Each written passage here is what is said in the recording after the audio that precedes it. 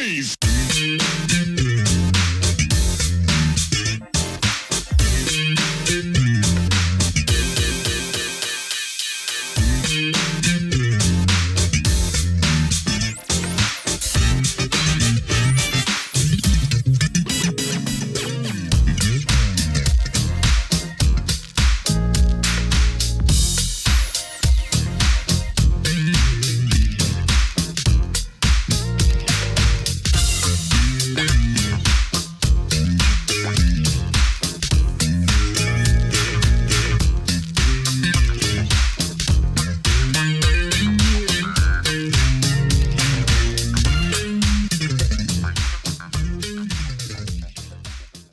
Hello and welcome to another edition of Truth and Rhythm.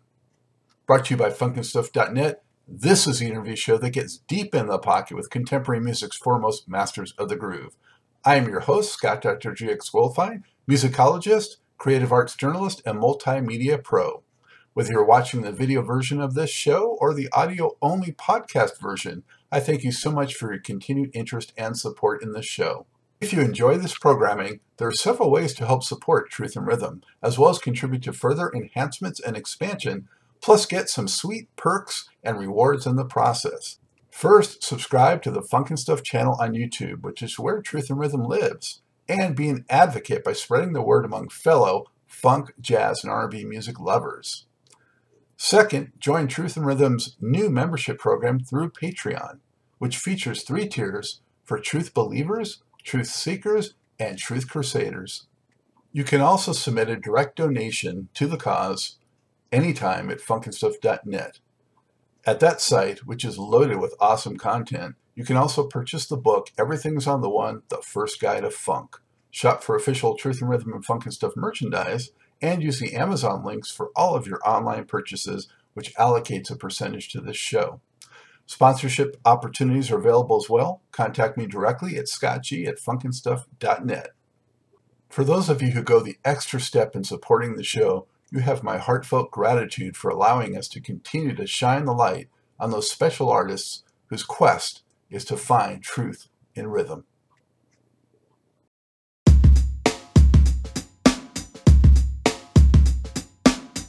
Hey, before we get started with today's show, I just want to draw your attention to new merchandise. Funkin' Stuff and Truth and Rhythm designs are in, and they look pretty darn cool. So show your support, help support the program, and show off some stylish merchandise and apparel. Only at the Funkin' Stuff store.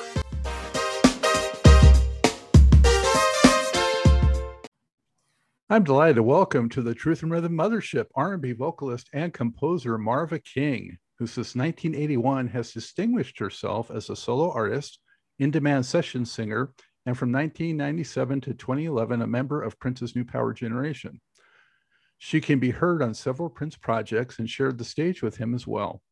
Among the other well-known music stars she has recorded with are the Gap Band, Michael Jackson, Lionel Richie, Stephanie Mills, Bobby Brown, Phil Collins, Peabo Bryson, Diana Ross, Stevie Wonder, Jeffrey Osborne, and Chaka Khan.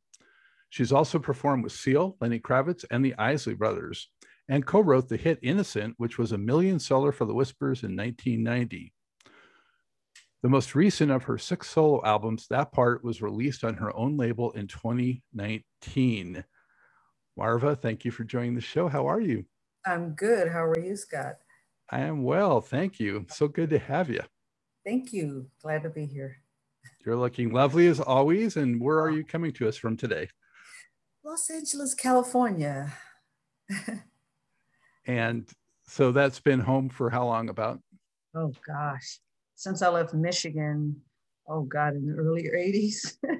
So I've been here a pretty long time. I travel a lot, so I'm in a lot of different areas of the country, but this is where I reside. This is where I've been since I left high school. Well, I was out there as well. I'm from there. I was out there until 2006. Then I came out to Charlotte. But so I know it pretty darn well. And I kind of miss it. Miss some things about it. Yeah, the weather. The weather and some of my, Yeah, definitely.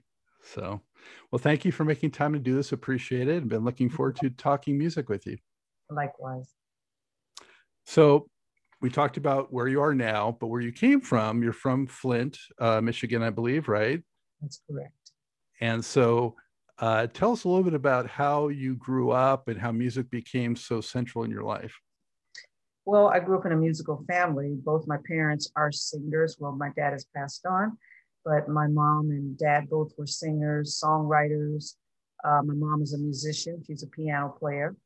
And so I was always around the piano from an early age and watching quartets in the living room rehearse. Kind of remind me of that Tina Turner scene when you see them all in the living room with the band and all of them. So I watched that a lot, and I got a chance to see everybody perform, listen to the different voices, sopranos down to tenors and baritones. So I took in a lot of music by the time I was 3 or 4 years old. So that's our home. How our household was filled with music, a piano. Like I said, the band would bring over guitars and amps and things like that. So of course, I was very much attracted to it.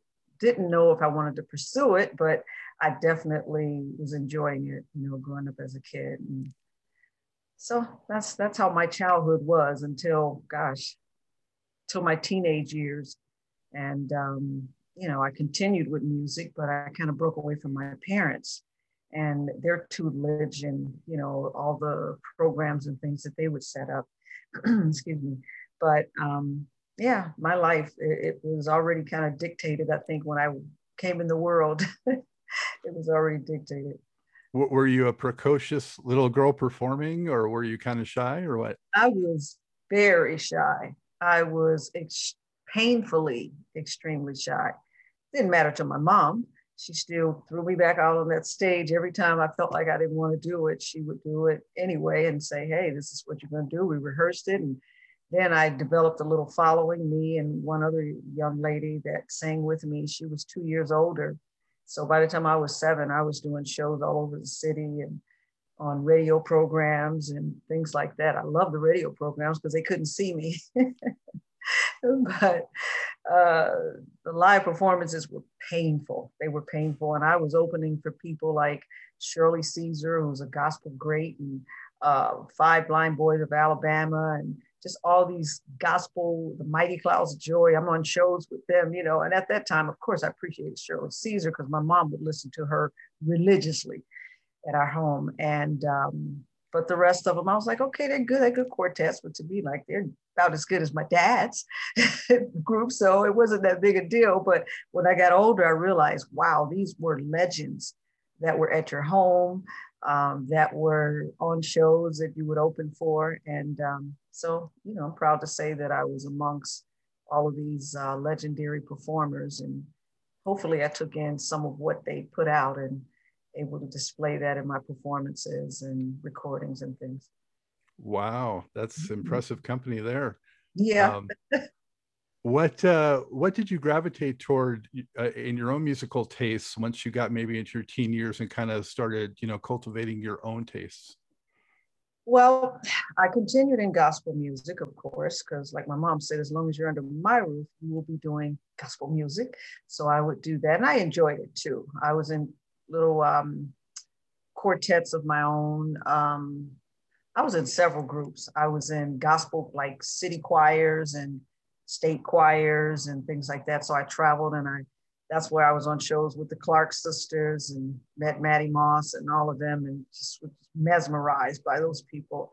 But I also got into R&B and soul because, of course, I was listening to it. It just wasn't very much of that played in our household. But I would go to the neighbors, and I was in talent shows and things like that from the time actually at elementary school. They called me Soul Sister when I was 9 years old, did my first talent show at a high school, and did a song called Love Makes a Woman. You remember that song by Barbara? Oh, I can't remember her last name. She was an artist. And it's love that makes a woman, ooh, that makes a woman. Remember that song? You don't Sounds remember familiar. it? Sounds familiar, yeah. Anyway, Love Makes a Woman. It was a big record at that time. I did that, and I did Aretha's Respect. And so, by the time I got to be in junior high, I definitely felt like I wanted to be part of the music industry, not just doing it, at church or talent shows. I thought about it being a career at that point. And so I would listen to a lot more secular music, and my perspective in terms of styles, they started to broaden around that time. By the time I was in high school, um, I was a huge Stevie Wonder, Earth, Wind and Fire, Shaka Khan fan, Denise Williams, all those people, the Emotions. Oh, I was just in love with them. And I said, gosh, I got to be amongst these people. So I moved to California relatively quick. And within, what I'll say, a year and a half, I was working with Stevie. And it just kind of snowballed from there. I just kept working with all these different great people that I grew up listening to and I was such a fan of. So anyway, I have to say it's good life. How did you kind of start making connections once you came out to California? It wasn't very easy because I didn't know anybody here. I was sent here. I won this state talent show, and it got kind of hot for me in my little city. Uh, there was a lot of envy, and actually, I feared for my life, to be honest with you, because there were so many great musicians, artists that came out of Flint, and out of a day-long talent show that went on for about maybe 14 hours. There were people come from all over the state, and it's like this little skinny girl won, and people were in shock because, most of them didn't know who I was.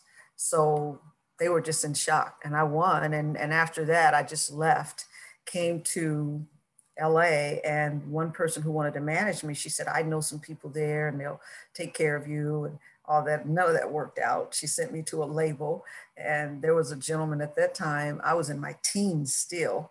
There was a gentleman that could have been probably my great grandfather.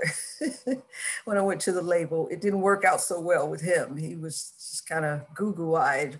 We saw me, so I never went back for my record deal. And it was at a major label too, but I never went back. And I just would go around to shows and try to get in talent contests and things like that, and kept making a big mistake of telling everybody I was from Flint, Michigan, and didn't realize the Californians were like, we're sick of these people from the Midwest coming and taking our jobs. So they would never pick me. They would never choose me. And I go, wow, this person is twirling in a circle like a poodle. They won over me. That's what I'm thinking. So I didn't get it till later. It took me about 4 shows. And I said, stop saying that you're from Michigan. Just don't tell people that. And not that I ever won, but I got some favor with people. And there was a cassette that was recorded while I did a show, and it was played to Stevie Wonder. And he set up an audition that night, and I went, and wow, I got chosen.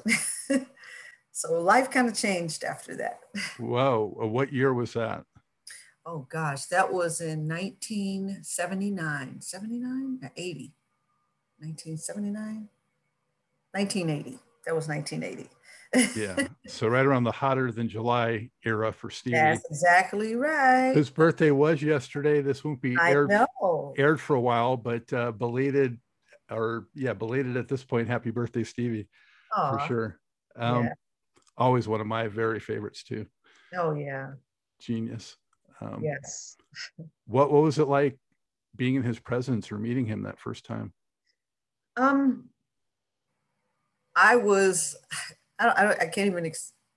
can't explain how I felt, because I was a fan. And to be honest with you, it's not arrogance, but I just wasn't a fan of many artists, most artists growing up. I could appreciate artists, but music was around me so much that, I don't know, it's certain people that I really gravitated towards, and he was one of them.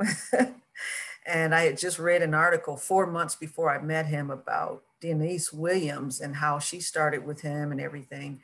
And I said, wow, I wish that could be me.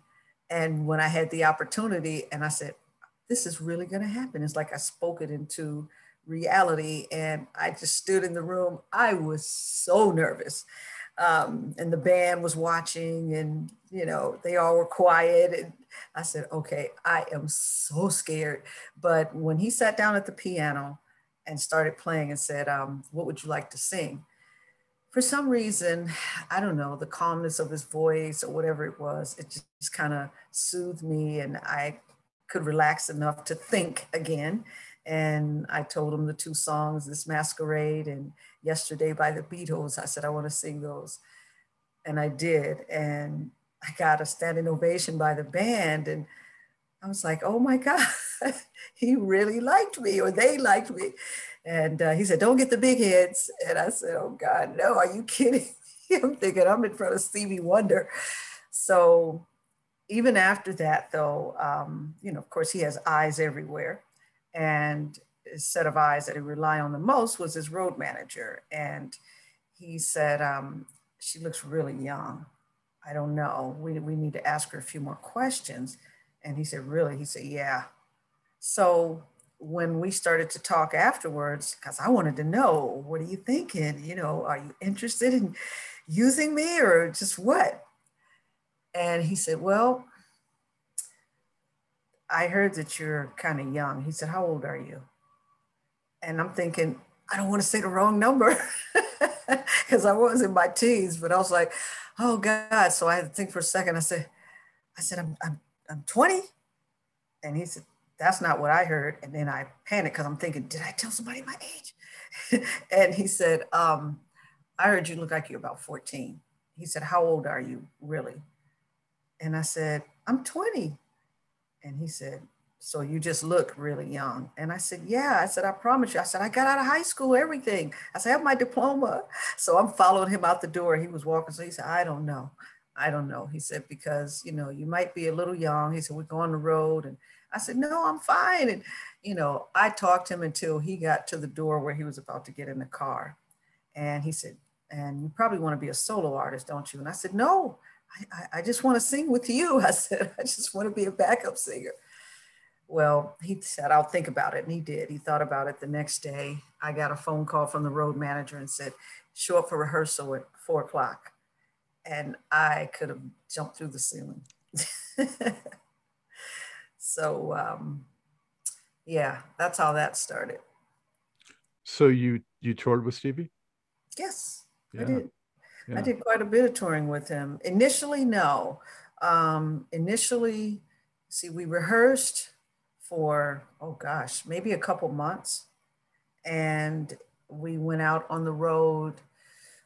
He had Secret Life of Plants album out. I don't know if you remember that project, but I had a feature in that show, and it was one that Sarita, she sang, and it was such a beautiful song called Come Back as a Flower. And so we did the East Coast in the dead of winter. It was bad weather. But we hit New York and Philly, and that was the first time I'd ever been in any of those places, and Chicago, and of course my home state, Michigan. And we had an orchestra. It was amazing. That was like, whoa, that was incredible. And when I sang my solo, I had a whole orchestra behind me. So I was in heaven, to be honest with you. And, but I was still terrified because I'm looking at these huge audiences, and, you know, I hadn't done shows like that before. But it was only for 2 weeks. It was for 2 weeks, and we came back, and then we were supposed to go out again several months later. But as soon as I set foot on LA soil, I get a phone call from one of the horn players who had been playing with Stevie for years. And he had just started a new gig with Richard Perry. Richard Perry started his label through Electric Asylum. And he said, Marva, had you ever thought about being a solo artist? And I said, well, yeah. And then he said, do you have any material? And I said, yeah. I had just happened to cut a few songs I had written and recorded with one of the band members. And I gave it to him. And within 2 hours, they said, can you be on Sunset Boulevard at Planet Records? And I'm like, what? So I get dressed and I go down there. And Richard Perry saw me. He said, you're just what I'm looking for. Just what I'm looking for. He said, I love your music. I love your voice. He said, I love your look. And he said, that's it. So I'm thinking, okay. He said, give me your attorney's information. I'm sending a contract. So I didn't stay with Stevie even a whole year. I almost made it a year. And he was not too happy when I left, though. He wasn't too happy. Wow, things moved quickly for you. That's incredible. And I remember I've seen so many concerts, but none better than Stevie Wonder at the LA Forum in 1980. Oh, you were there. I was there. Yeah, I was there. Wow, I still have the shirt. Yeah. Oh my God. Yeah, that was an amazing concert. It was star-studded backstage. Oh my God. And I was sitting there going, okay, because it's one thing to do a show in Detroit, Michigan, or Chicago, or Philly, and even New York, but LA, all the stars were there then. Everybody was on the West Coast. So I'm in backstage and looking every direction I look, I'm like, wow, there's Teddy Pendergrass. Oh, wow, there's Rick James. Oh, wow. I was just going on and on, saying, wow, look at all these people. And I said, okay, that's how they do it in Hollywood. Yep. In the Lakers house too. I mean, it was all just Showtime at that time. Yeah. Yeah. Good times. So, wow, you got that first record deal, and he brought out, I mean, just, I was looking at the credits on that record, just amazing. There's a cast of like thousands, it seems, that, helped on that record. So many great musicians and people were part of that album. So what was that experience like for you? Oh my, it was good. I've had a lot of training, a lot of good training.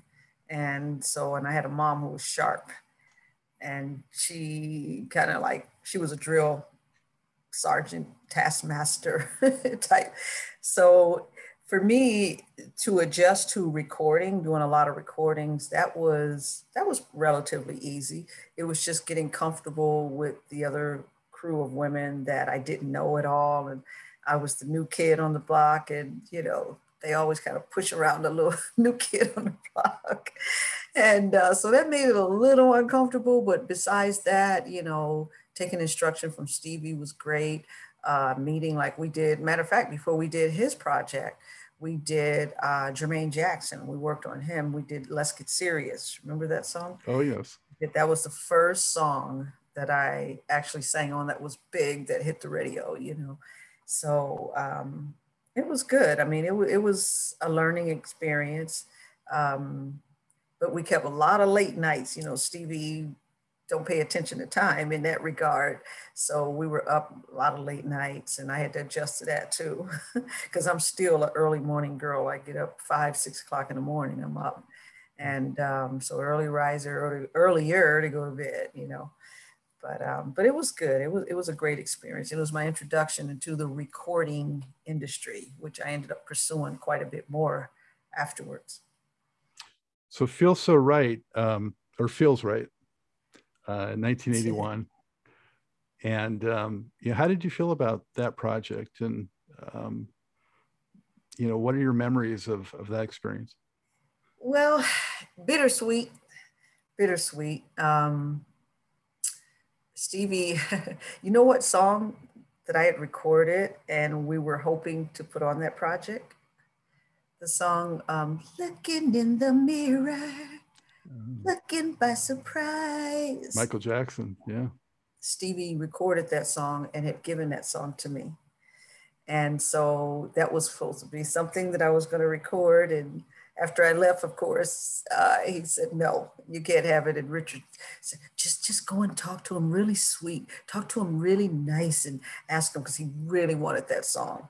Well, we didn't get it. Michael Jackson got it, and rest is history with it. But we had a lot of songs. I thought it would be more of a combination of funky R&B along with some of the pop-ish R&B. And of course, since Richard was a producer and he was very known for pop records, we were a little pop heavy, and that wasn't really my choice. I can appreciate it more now because no matter what, there is a fan base for that. And I got a lot of fans as a result of that project, but it was a lot of hard work. It was grueling in that Richard, sometimes I'd have to do the same vocal 20 times, which a lot of artists have done that, but it was That was my first project. So I was like, wow, we got to record it that many times. And what's different from the last 2 or 3 or 4 or 5 takes? I don't understand, but okay, I'll just keep singing it over and over. And so many months later, we finished the project. And I don't know. I didn't know how I felt about it at that time. And unfortunately, it didn't last very long. The relationship didn't last very long in that I had a whole different, like I said, I wanted to be more like Earth, Wind and Fire, or, the Emotions, or James Brown, or, Aretha-ish vibe. I wanted that vibe. Mm-hmm. And that wasn't his lane. So, I think I probably, as a youngster, I probably should have done my research a little better. The internet wasn't around so much then. I mean, it wasn't at all, but it wasn't around. The research would have been word of mouth or me just making inquiries. And I didn't have the mindset for that. I was just happy that I was offered a record deal and that it was through a major label. And this is a award-winning producer. And, I met oh gosh, why am I going blank? I'm so excited. Just can't hide it. The Pointer Sisters. Pointer Sisters. Thank you very much. Yeah, I met the Pointer Sisters, and so I was around them. I met Burt Bacharach and Carol Sayer, and who else did I meet? Bette Midler. I met some great people around Richard. Oh boy. I actually went back and listened to that first record because I was not familiar with your first record. I had heard some of the more, recent work or right. current to today, right. and subsequent things you had done. And mm-hmm. I was surprised at how straight pop it was, so I found that very interesting.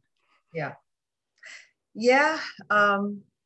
Richard, he appeased me in the initial stage before we signed contract. He said, oh yeah, we're going to do this, we're going to do that. But, he's going to go with what he is familiar with. And me being older now, I understand that people are going to do what they're comfortable with. He probably said, I don't make records like Stevie, or I don't do that. But like I said, that was a discussion we probably should have had. And then he did have someone there, Trevor Lawrence, who actually brought me to him. And Trevor could have done more soul music, and he was supposed to be one of the producers, but it kind of turned into a power play, and Richard kind of moved Trevor along and just said, okay, you can come in and sit in, but I have the say so over everything. And that's what made me say, well, I don't know if this is where I belong. I don't know if this is where I belong, because I kept saying, I'm not feeling that music. I'm not feeling it in the way that, maybe another artist it would have been perfect for, but it's so crazy because it still was like a top 5 album in many countries. And I didn't even know it because I had already left the label by the time it really came out. And I knew it played in America some, but it really played overseas. And when I go over there now, Japan, or if I go to Australia, if I go to Europe, they'll pull out those old albums and say, will you sign my album? I'm like, oh my, they say, you never came over here. I said, I found out through a cousin who went to service that he said, Marva, have a #1 record here in Paris. And I'm thinking, what, really? And then I found out it sold a lot too. I didn't reap the benefits of that, but it did so. It did sell. So in my Soul Sister project, my investor that I had from there, he's from London. And he said, oh my God, are you the Marvin King that had that album, the Green Album? And I said, yes. And he said, oh my God. And he freaked out. He said, my brother and I, we were DJs and we played that record. We played the grooves off of it. And he said, and then we copied it and we started bootlegging it. He said, I'm just letting you know. I said, okay, great. He said they had these underground pirate radio stations. He said, we end up having those. And he said, we would get, he said, Marvin King album fetched a pretty penny. And I said, okay. So full circle. Now I say, yep, you owe me this investment. Wow, it's like an international Marvin King cult, But that's great. Yeah, you never know. You never know. Yeah, you never know. And I'm sure you learned a lot from the experience too that you brought forward in, you know, your subsequent studio work. So yeah, and career. Oh, I learned a lot. I learned quite a bit, you know. That was, like I said, my initiation into artistdom. It was my initiation because I was like, wow. And I got where I started dreading. I was young though, you know, I was young and I was like, okay. And I was 20 for real then. And I'm thinking, wow, you got to do these one songs that many times. And I wanted to go play. I wanted to have fun with my friends. I had no life, you know. My life was get in the studio and sing until your voice just said, that's it. I can't do anymore. And I guess there was something that he was looking for, or that was just his method of production. And he would compare sometimes. He would say, listen to your voice today. Listen to it from yesterday. Listen to this a week ago. And I'm thinking, really?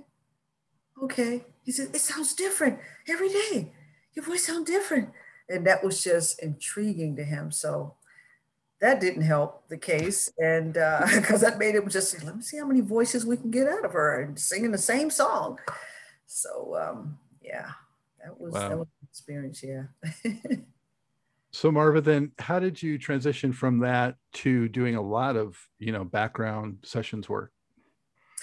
Well, from there, some of the people that I actually hired on my sessions were some of the big backup singers like the Waters. And then they started calling me for work. And then another person named Alex Brown, she was singing with Stevie when I came. She used to be part of, what was it, the Raylettes? Or did she work with Ike Turner? No, she worked with the Raylettes.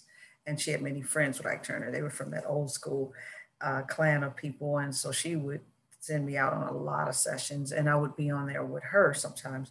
And then I started meeting a lot of producers and writers that they just liked my voice. They liked the tone of my voice. So I started getting a lot of calls and that didn't set too well for the backup singers because before you know it, I was quite popular and in demand as a backup singer because one, I'm very quick. I can do many voices. I can sing. My register is pretty, you know, my range is pretty wide. And so I could go in a studio and kind of record the whole thing by myself, or I could blend in and do whatever part is missing, you know.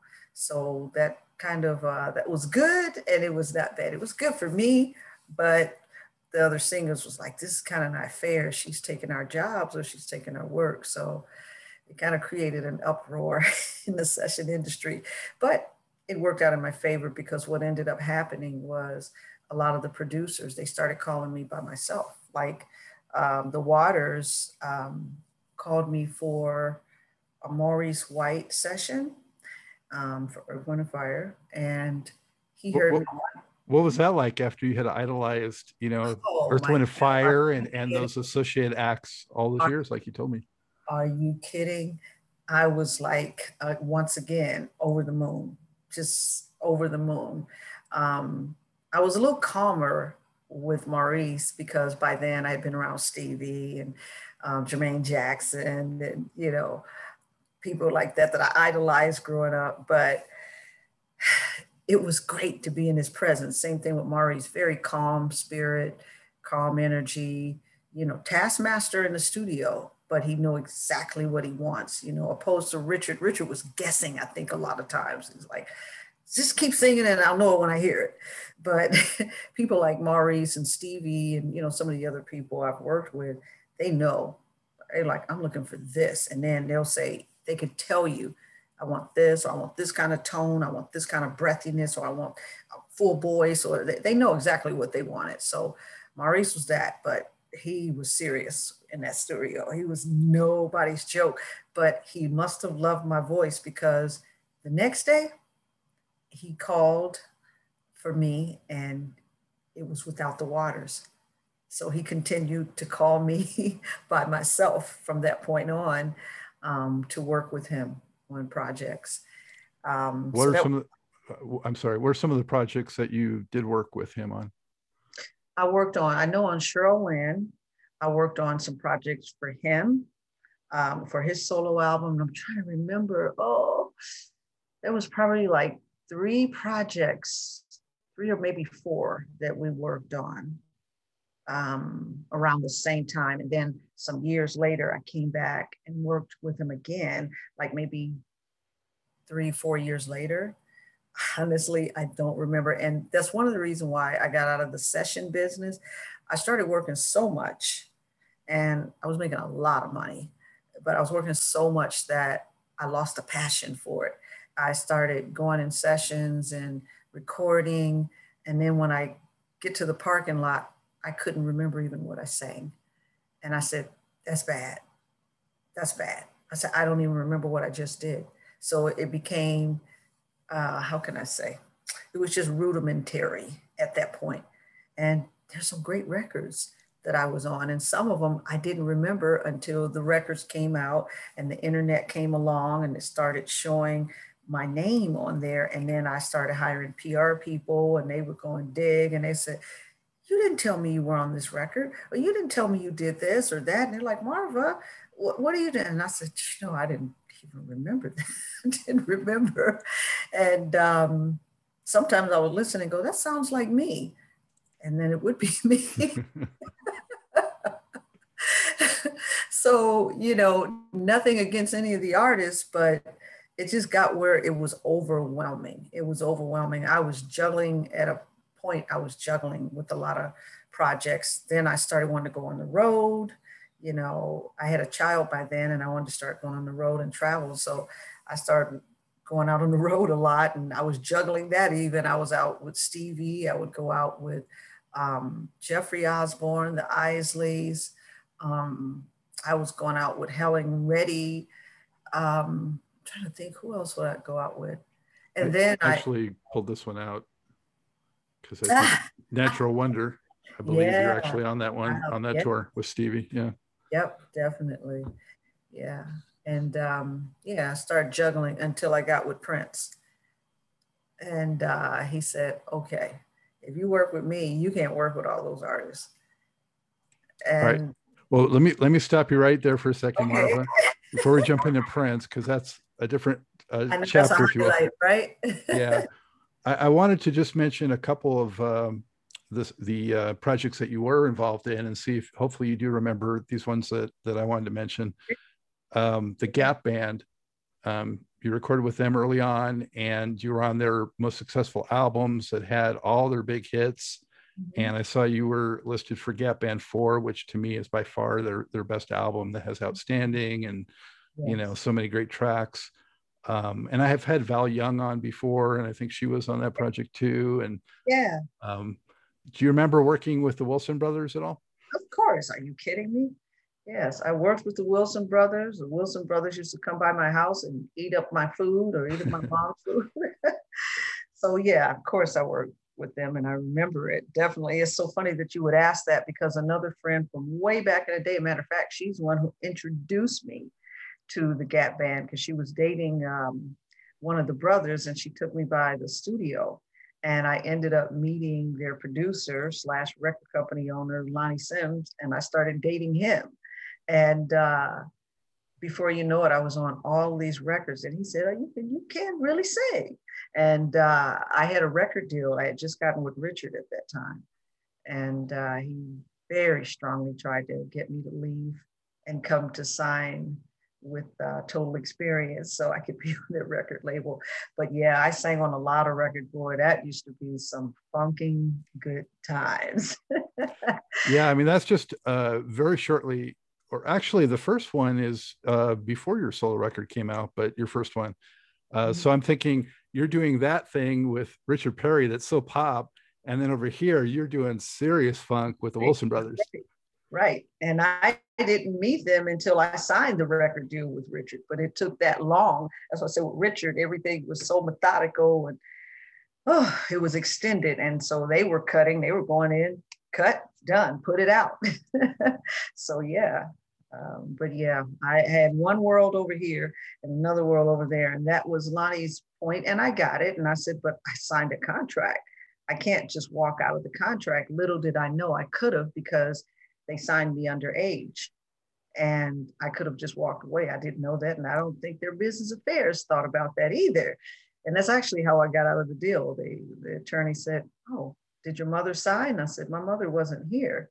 And he said, "Oh, you were a minor when you signed that." And he said, "They didn't think to get." I said, "I guess not. I didn't know."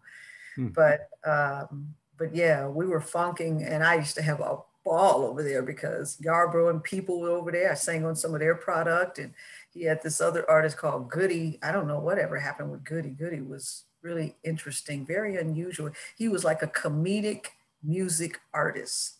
So he had comedy. Everything was comedic about him. It was really funny. But anyway, I had a great time over there. And you've worked a lot with Lionel Richie, right? Yep. Can you tell us anything about what he's like or working with him's like? Or yeah, Lionel, I met him. Matter of fact, Maurice White referred me to Lionel Richie. And he said, "Yeah, I heard somebody else mentioned her." He said, "Oh, you got to use Marva." And Lionel called me. He said he had been told about me months before that, but he called for me to sing on Love Will Conquer All. And I'm thinking it was just going to be a session, maybe two. And he just stretched it out. It lasted for 3.5 months. I was in there recording, just working on the same song. He was still writing it as he was going. And oh boy, did I have a ball. Because Lionel he's just entertainment 24 hours a day. You know, he's comedic, he's rhetorical, he's just all these things that, I mean, he just keeps everybody entertained. But we had a lot of fun. James Carmichael was producer, I became very fond of, and Cal, his engineer, and just, it was really an interesting time. And we recorded at a studio, and I used to see Pamela Anderson and the rock and roll band that she was around with her husband. And it's a lot of interesting things went on there as well. But Lionel and I ended up becoming really good friends as well. Motley Crue, yeah. Yep, Motley Crue. Yeah, I used to see them out there, and Pam getting into it with one of the other band members. I don't know. They had a very interesting relationship. They had very harsh words to say to each other, but it seemed like the rest of the band just ignored them. Maybe that's just how they interacted with each other. So I would sit and go, "Wow, this pretty little woman is having these kind of fights with this man." And I mean, they would verbally, oh my God, they would curse each other.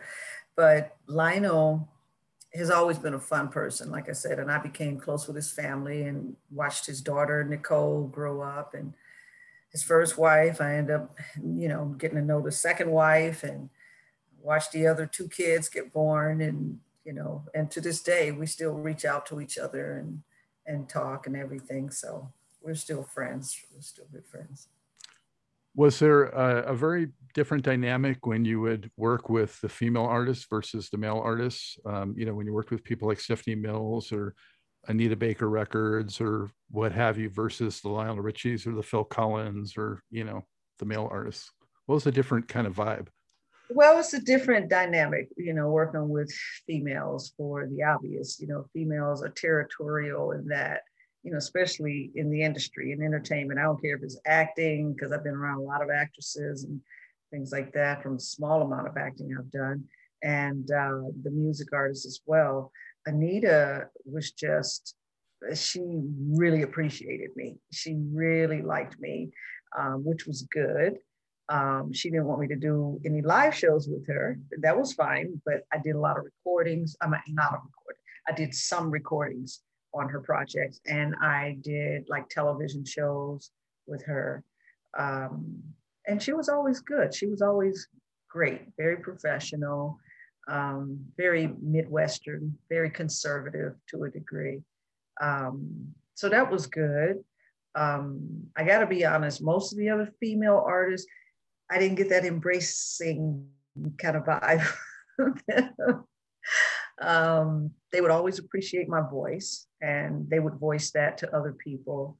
But there's been some situations, I won't name the artist, but I worked one day on her recording album recordings. And after that, the person that brought me in, she told them, don't bring her back. And she said, "Oh, You didn't like her voice? She said, oh, I love her voice. She said, but I just don't want her back. I don't want her to come back. And felt threatened or something? I guess.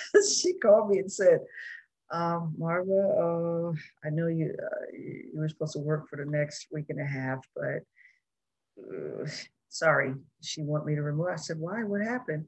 And she said, she wouldn't say why. She just said, I don't want her to come back. And I said, oh, okay, well, there you have it.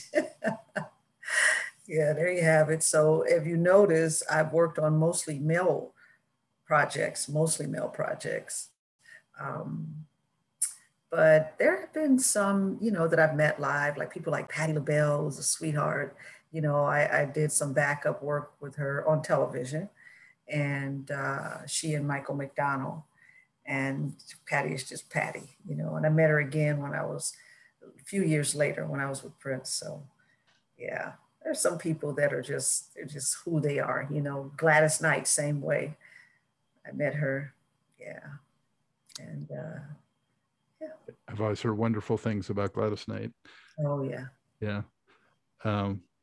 And did you record on some Michael Jackson projects? Because I read that one place, but then I don't see it on a listing of credits I have. So yeah, I did. I worked on I Just Can't Stop Loving You. Remember that song? Yeah. And and at first I had a feature on it too. And I think he and Quincy at that time, they were just not seeing eye to eye about some of the production, and it was erased, but I ended up being in the background on it. I didn't get credited for it. There's a few projects that I've done that were iconic, that turned out to be iconic, that I'm not credited on the liner notes. Some big ones. And that's kind of tough. And, but Michael, I did some of the other stuff on when he did Captain EO.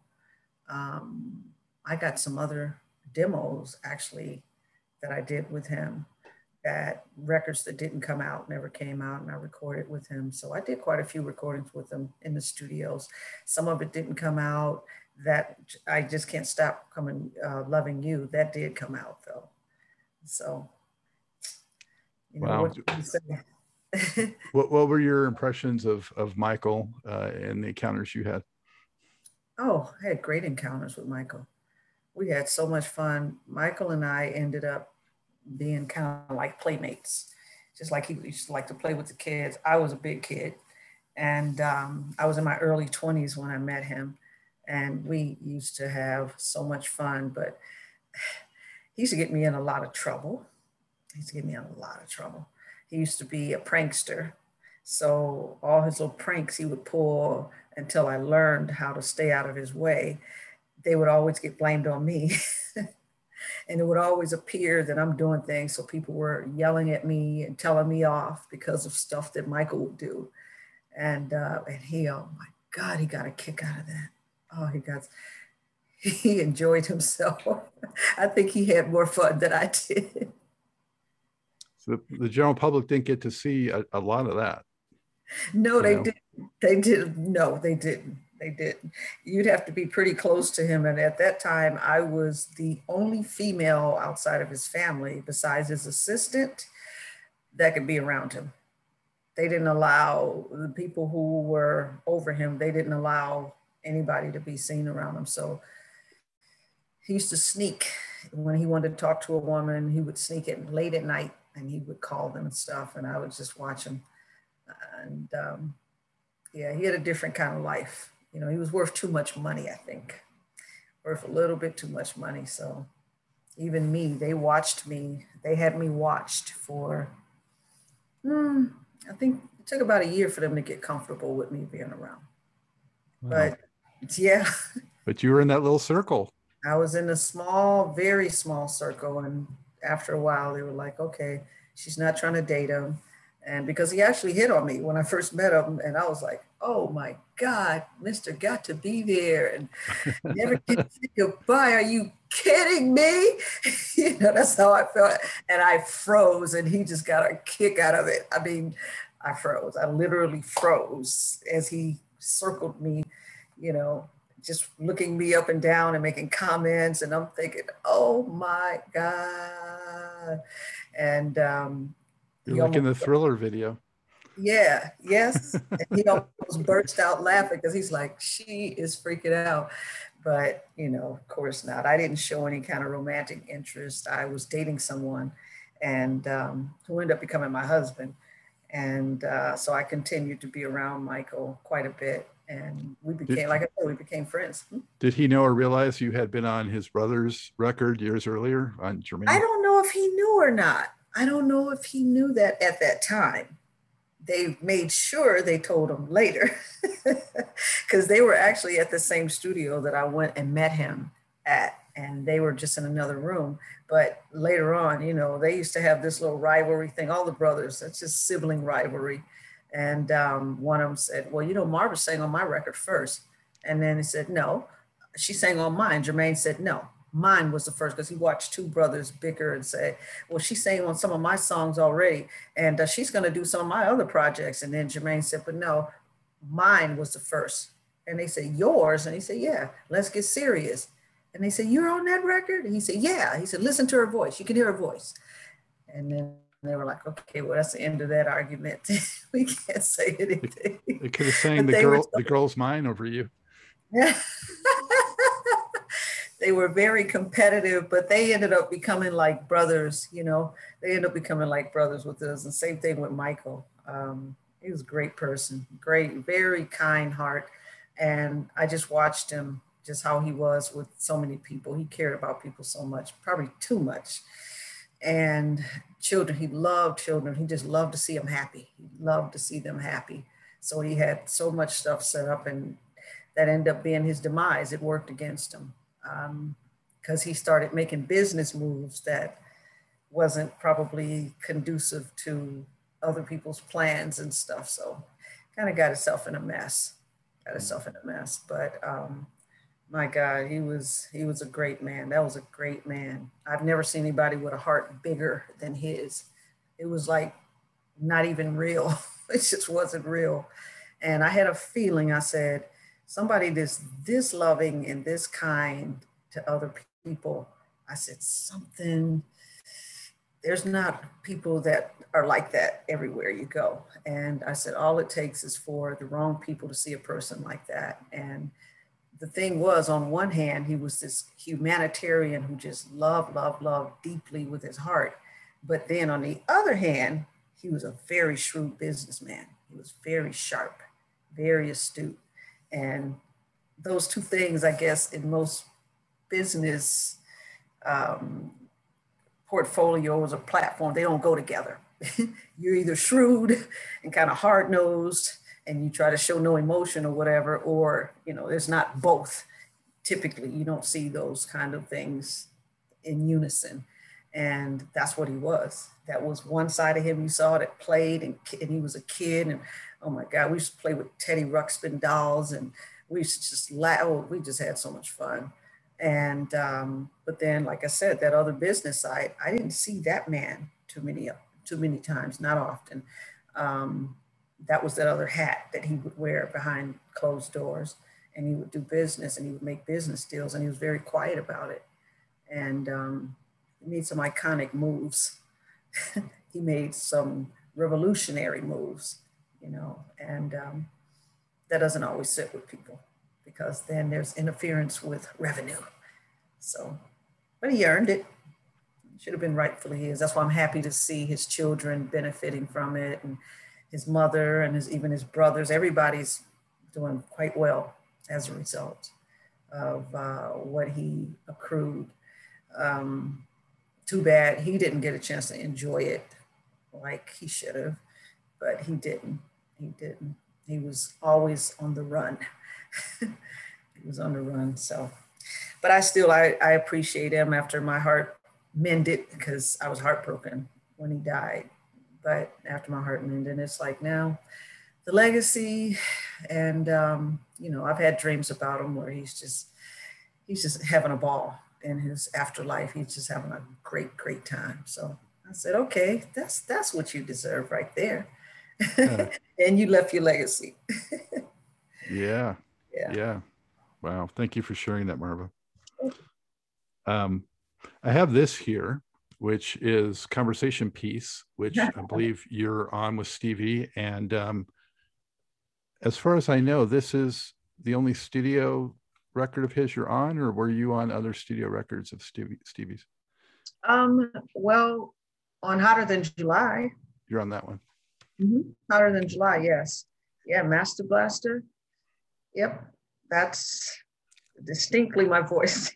So, all right, yeah, that's a milestone right there. That's yeah. So yeah, that, and let's see what else with Stevie. I recorded a lot of songs that he still to this day have not put out. There's still so many songs he has. Prince had a vault. He has a vault, and I don't know what's happening with those records. Great stuff. He hasn't put out a record since 2005, so. That's Steve. Yeah. I tried to get him last year I said, let me write something for you. And he was in the studio. I went to the studio. No, that wasn't last year. That was 2019.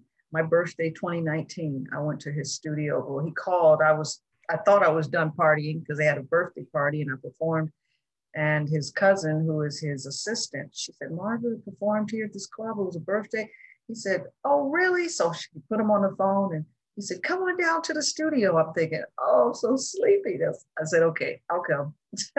So about midnight, I go down to the studio and he was in there making a record then. And I have pictures. Matter of fact, on my social media right now, I posted the picture where I'm kissing him on the cheek. I saw that. That was a great picture. The night of my birthday, and I went in the studio with him, and he had some new instrument because he's always getting new stuff. People are always sending him things, and he was like a sitar, and he was playing that and enjoying himself, and he was recording, and I'm sitting there going, "Okay, Steve, I bet the world probably won't hear this anytime soon because he's always recording, and he just file him away. I don't know. I don't get it. I mean, I see this a lot with artists after they become like mega platinum sellers. I don't know if it's the fear of whatever, or they feel like it's not good enough, or I don't know. Second guessing themselves way too much. Yeah, way. I find myself doing that sometimes, but not to that degree. I mean, there's songs, I'm like, that was a great song. And this one was a great song. And that one was, and I'm it becomes paralyzing after a while. Yeah. And then I can't get attached to any of them because I'm like, you're never going to put it out. And he said, yes, I will. I said, anyway, I'll believe it when I hear it out. Yeah. And you don't hear them. There's much more to this great Truth in Rhythm interview. Just continue on to the next part of the episode. Also, be sure to subscribe to this channel. If you've already done so, please share it with friends. And become a member by joining Truth in Rhythm on Patreon or consider donating at funkinstuff.net. Thank you very much.